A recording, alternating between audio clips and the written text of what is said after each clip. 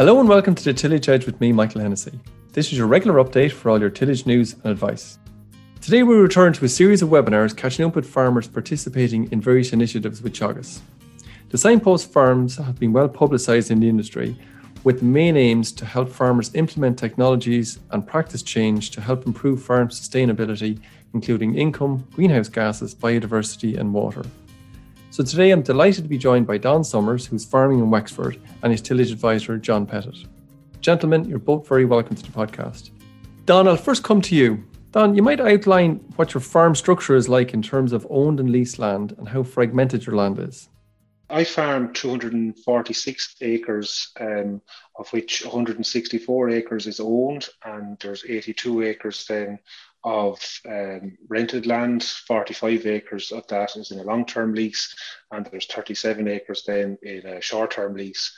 And I also share farm an additional 22 acres.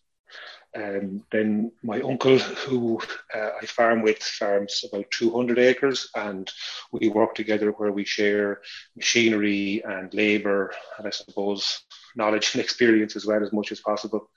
The land, the vast majority, will be spread over kind of a 3-mile radius. We have one or two smaller bits that will be slightly further away than that, but it's fairly compact in that sense. And like our average field size is probably about 12 acres. Our biggest field would be 30 acres, and the smallest would be 2. Okay, so it's kind of a typical Irish farm in that sense. Okay, well, at least you're lucky enough that it's kind of fairly close to hand anyway. It's not you're not too far away, which is great. Yes, we've only one block where it's probably 3 miles away, but at harvest we have to go on an hour-long trip with the combine because it won't fit over a narrow bridge. That's kind of our worst part. Okay, well, it's only once a year. It's like the annual trip. Yeah, exactly. Right. Okay, and in terms of that ground that you have, do you have a sort of a typical rotation you try to run, or is it a bit more piecemeal from year to year? It's a bit piecemeal, I suppose, from year to year.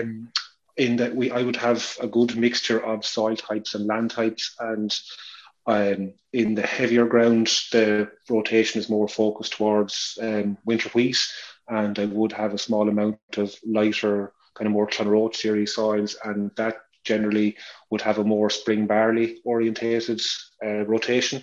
I did try to grow more spring barley in my rotation a couple of years ago, but it wasn't working out for me in the heavier clay soils. So I have moved back to more kind of a oilseed rape, winter wheat, then winter barley, then maybe winter oats, back to winter wheat, then kind of maybe spring barley, spring beans, back to wheat again. Whereas in the lighter soils, I tended to fit spring barley in more often than winter wheat, as I felt it performed better in those kind of lighter soils. Okay, but you're still trying to get in some of the break crops into it, nonetheless, the likes of the beans and the oilseed rape. I was trying to get in beans and oilseed rape. Particularly now I've refocused on oilseed rape because we did find grass weeds were getting harder to control. So the oilseed rape gave us good options to control, to use different chemistry to control the grass weeds. And apart from the rotation at all, that was a good reason to move back towards growing oilseed rape. But we had been growing brassica cover crops, so we've had to kind of shift away from that and find alternatives to brassica cover crops because we don't want to give ourselves problems with volunteer brassicas and potential soil diseases. Yes, I know what you mean. So you mentioned you Clonroach series and you have some heavier soils in it there as well. In terms of the soil fertility, do you have a reasonably good handle on that, Don, or what way does it shake out in your farm? I'd like to think we have a fairly good handle on it. Our average would be kind of mid to high index 2 for P and kind of index 3 for K, and our pHs will be fairly good. I have kind of spent the last, 10 years through kind of John Pettit's guidance trying to get the soil fertility levels right and kind of, applying slightly more than offtake just in order to build the P and K levels. And that has given us a buffer for this year where we can scale back a bit and, without the soil fertility suffering too much, we have the luxury of being able to cut back slightly. And in terms of a cultivation system or an establishment system, Don, you're running a Mintel, are you, at the moment? Yeah, we used to be the traditional reversible plough and one pass system. But in 2018, after a lot of consideration, we decided to go down the Mintail route. I suppose it probably started in 2017 when we fitted low ground pressure tyres on all our trailers and chaff on the combine, just so that we had, the right steps in place. And then in 18, we took the plunge and bought a grubber through TAMS, and all our crops were established by Mintail in 18. And we haven't looked back. I've sold my plough and I have no intentions of going back. Okay, so obviously you're happy enough with that. So have you looked forward? I suppose the next step people often, I suppose, look at is maybe the no-till type scenario. Have you looked at that? Yeah, I've dabbled a little bit in no-till. I sowed some winter barley this year in a no-till system. We sowed a cover crop of Phacelia and vetch, and then drilled the winter barley directly into that cover crop. It has worked very well, but I'd be slow to jump to direct drill straight away, because we have found the transition from ploughing to Mintail hasn't been, it's not straightforward. There's a lot of practices you have to learn, and learning to be patient, and you can't force it when the land is not ready. You can't force it. And I suppose I'd like to get a proper handle on Mintail before I would go full into direct drill. It is something I would aspire to, but more in the long term than the short term. And I suppose it can often be the case where people who they have jumped into, I suppose, the no-till scenario, probably caution exactly what you're after talking about, and talk about letting the land nearly get used to the system you're in for a little while before you kind of jump right into it. Exactly, yeah. And I mean, even it's just a different mindset in the way Mintail requires a different mindset to ploughing and one passing. It's another level up for direct drilling. And yeah, you have to let your land acclimatise to it, rather than thinking you're going to just remove the grubber from the equation and everything's going to be perfect. It's a steep learning curve. Okay. John, just want to bring you into the conversation for a second. You're obviously advising farmers all the way across South Wexford. How similar is Don to other farmers out there in your area? Don does stand out in that he's extremely willing to embrace and implement new techniques. And Don, I suppose, as an individual as well, he's always very keen to research and debate something extensively before he ever makes a decision, which is all important as well. And I suppose from my point of view as well, Don is also more proficient than most when it comes to crop agronomy, which makes my job that bit easier as well. In terms of that, as in Don is walking his own crops and making his own recommendations with a bit of backup or guidance from yourself or others, maybe, is that it? No, I suppose if Don rings you on a phone, like Don automatically, like even there recently, we looked at done GIs on oilseed rape. Like Don would have GIs done in advance of even arriving on the farm. So you'd already be told pretty much where the GI of given crops was going to be. Even if Don rang you on a given day and there was discussion on winter wheat, like Don would be able to tell you what growth stage of winter wheat was at and whatnot. He's just that, I suppose, from an agronomy point of view, Michael, he's that little bit of a step ahead of most. No, that's great. And since you're handing out loads of praise, and I'll get back to you, Don, in a second for a reaction. But just in terms of John, what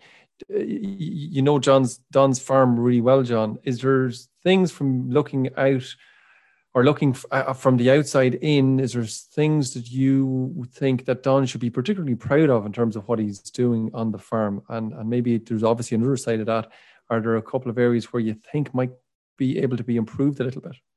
The first thing that would spring to mind would be his interest in the whole area of soil health and soil and sustainability when it comes to soils.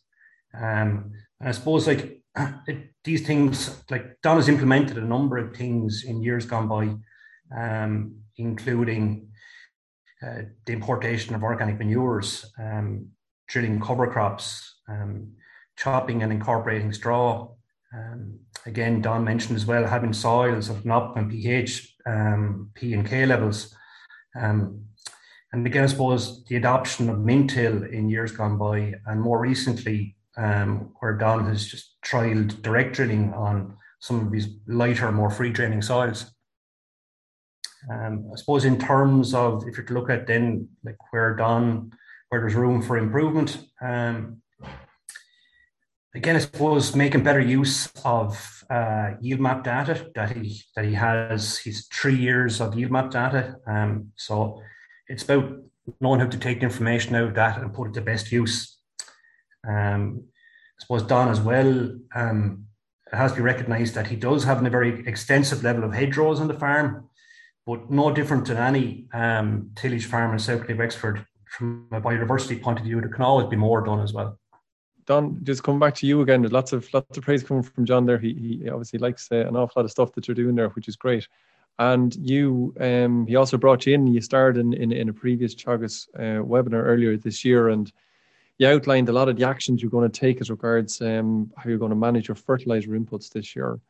And as John said there, you appeared to have a very good flow of data coming from some of the precision tools on your farm. We might get back to that in a minute. But you have decided, I think, to go with a good bit of protected urea on your farm this year rather than CAN. And do you have experience of that in the past? And do you have any worries about using it this year at all? Or is there any steps you're going to take to make sure it's right, kind of thing? I have no experience of protected urea. It was John put it to me that the potential cost savings were there. And when we priced it, there was a 27 cent a kilogram of nitrogen saving to be made. So, when you do the sums, that's approximately 38 euros a hectare on winter wheat. So it was definitely, that was the number one factor in deciding to do it. And then when I rang my local merchant, who said, yeah, he would be able to get me some protected urea. The only experience I had in the past was of unprotected urea. We used it on winter wheat a couple of years ago, and the results, they weren't great. The spread pattern wasn't as I would have liked it to be. We played around with it a bit, but we didn't have our own set of spread trays, so we kind of borrowed one from a friend for an hour, and we played around with it a bit and thought we got it fairly okay. But we just weren't properly set up to do it. This year, I was less wary of that because we had a new spreader on the farm, and this spreader, you had new vanes, new discs, and it also came with spreading mats and an app on your phone that I had used in the past. And I knew once I had that, it made checking easy and accurate. So once something is easy and accurate, you will check more often, and we won't kind of reckon we have it close enough and just go with it. We'll be able to continuously assess the spread pattern. So that kind of removed the fear of not getting an uneven spread, of fear of getting an uneven spread pattern. Okay. And talking about that, John mentioned you have yield maps there, and I think in the video you were talking about maybe trying to use them a little bit in terms of the varying rates of fertilizer. Are you going to try and do that with your nitrogen and your P&K?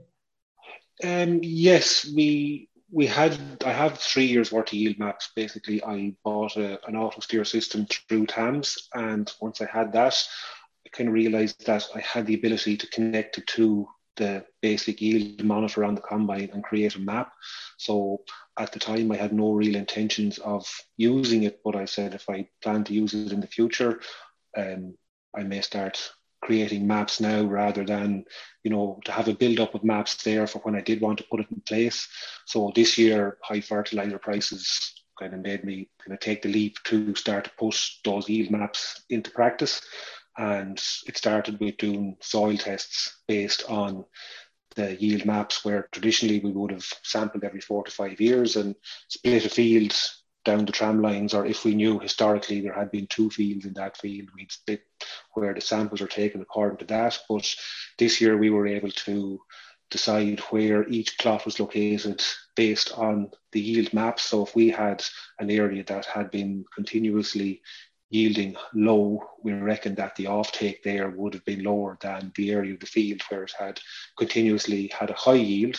And in the past, it was all treated with a blanket application rate. So we're expecting soil test results back any day, but we should see, a difference hoping we'll see a difference. And if an area requires more P or K, we can do a prescription map and match it to it. Or if an area is lower or higher in lime, rather than taking an average for the field, my contractor has the ability to do variable rate lime spreading, so we can do a prescription map so that we only put out the required amount in the specific area. Okay, that's great. I mean, it's wonderful to see that data being used on farm, because I think there's a potential in lots of other farms for it to be used, but it probably just hasn't been switched on. And like you say, you do need to build up a number of years worth of it before it becomes anyway usable.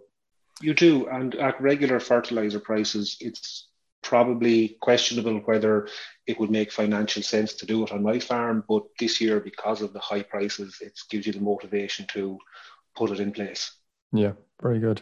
So, John, come back to you and just bring you into that. In terms of all of the data, I suppose, which is available on the farm, is that making your job easier or more difficult in terms of advising Don about the direction to go? Like the more data that you have, the better enable you to make a more appropriate or accurate decision. So that's a good thing to start with.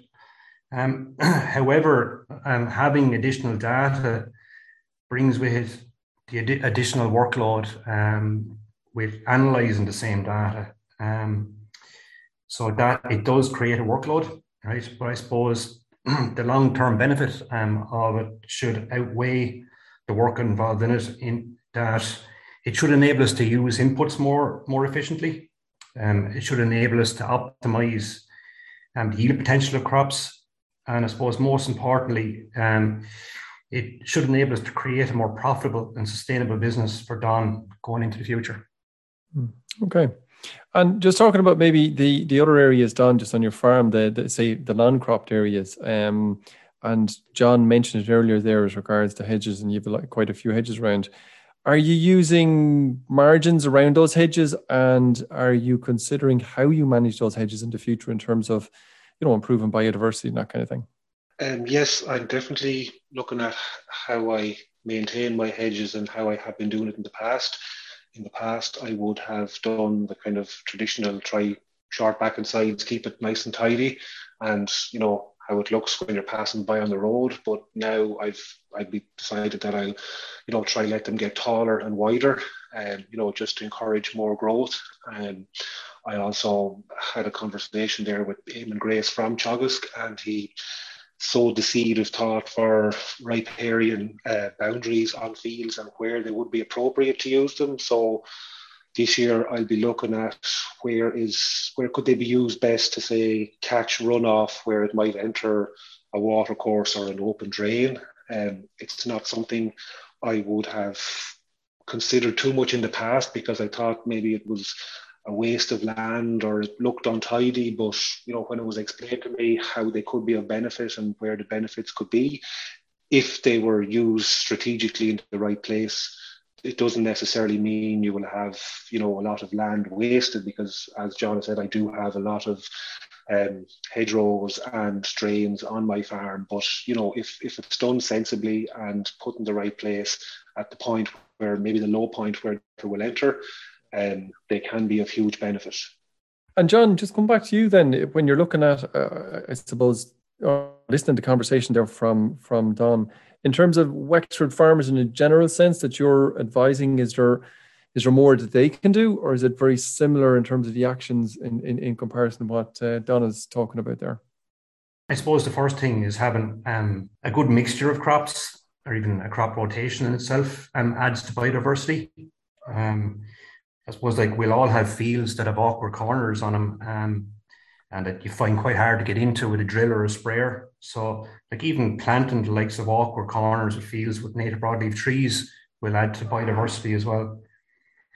I suppose most commonly, having field margins where someone is not ploughing up into the butt of a ditch, it leaves more room for native species that'll harbour and offer a food source for wildlife and insects, Michael. So, yep. Okay. Plenty that can be done, I suppose, really. Don, I'm going to finally come to you for the final question, and maybe it's a loaded one, I'm not sure, but When John approached you to become a signpost farmer in the scheme that we're looking at, or in this program that we're looking at, did you take much convincing? And then secondly, I suppose, in terms of if people are listening, or for the people listening to this podcast and are thinking about coming to visit your farm, what do you think are the one or two things that would be of real interest to them on your farm? Well, when John asked or suggested to me about the signpost scheme, I don't think I took a whole lot of convincing. I liked the idea of a kind of a individual farm-led, study of way of doing things. I am in a discussion group that John has, and I was in another discussion group as well. I got great benefit from discussing ideas and going to other farmers' farms and see what they're doing differently, and just having a kind of a good conversation or debate over how different farmers are doing different things. I got great benefit from that. So the signpost scheme seemed to be just a kind of a level higher of that, or maybe a bit more recording rather than anecdotal evidence of what people think they're doing. Like, there was the benefit of having John's expertise more available on the farm, or to kind of put anything we did try, that we could kind of measure it more accurately rather than kind of just my own little experiments and things that I was trying. So I didn't take much convincing when it came to joining it. And then if people came to visit my farm, I don't know, I suppose one thing that I'm getting asked about a lot, and there seems to be a lot of interest in with other tillage farmers, is the use of organic fertilizers. It's something that very little was done with in the past, because farms tended to be all tillage or all stock. The day of the mixed farm was kind of gone, but most of the farmers that I know, the tillage farmers I know of, are looking at organic fertilizers, and not just their nutrient value, but what they can bring to the soil that you can't buy in a bag, from the soil structure and the bacteria and things that would be in the soil that you need. So I think how we are handling our organic fertilizer, how we're, say, swapping straw for dung, or taking on poultry manure or some dairy sludge and things like that. And what we're trying to do is to treat these organic fertilizers with the same accuracy you would treat chemical fertilizer. We're weighing as it goes into the spreader, so we know exactly what weight we're putting out. We're getting it analyzed for its nutrient value, and then it's spread via GPS. So our accuracy of how it's put out is as good as it can be. We're going to do some setting up now this year with the fertilizer spreader on spread pattern, just to make sure we're using it as effectively and as efficiently as possible. I suppose that's something I think that other tillage farmers may find interesting, because I know it's an area that's been looked at a lot now. No, I think you're definitely right. I think a lot of people certainly will be very interested in that element that you're carrying out in your farm. Don, I want to thank you very much for your really good answers, and for your time today for the podcast, and certainly John as well for your time as well. So guys, thanks very much, and hopefully we'll come back to you again maybe towards the end of the year or early next year. That would be great, Michael. Thanks for having me. So that's it for the Tillage Edge, and my thanks to Don and John for joining me today. And of course, if you have suggestions about a topic you'd like to hear more about, then drop me an email at michael.hennessy@teagasc.ie or at Teagas Crops. We always want to hear from farmers or people in the industry about what interests them, so please do get in touch. So finally, don't forget, if you enjoyed the podcast, then recommend it to a friend or colleague. And as always, rate, review and subscribe on Apple Podcast or Spotify so you never miss an episode. And for more information, go to teagas.ie. I'm Michael Hennessy. Thanks for listening. I'll be back next week with more tillage news and advice.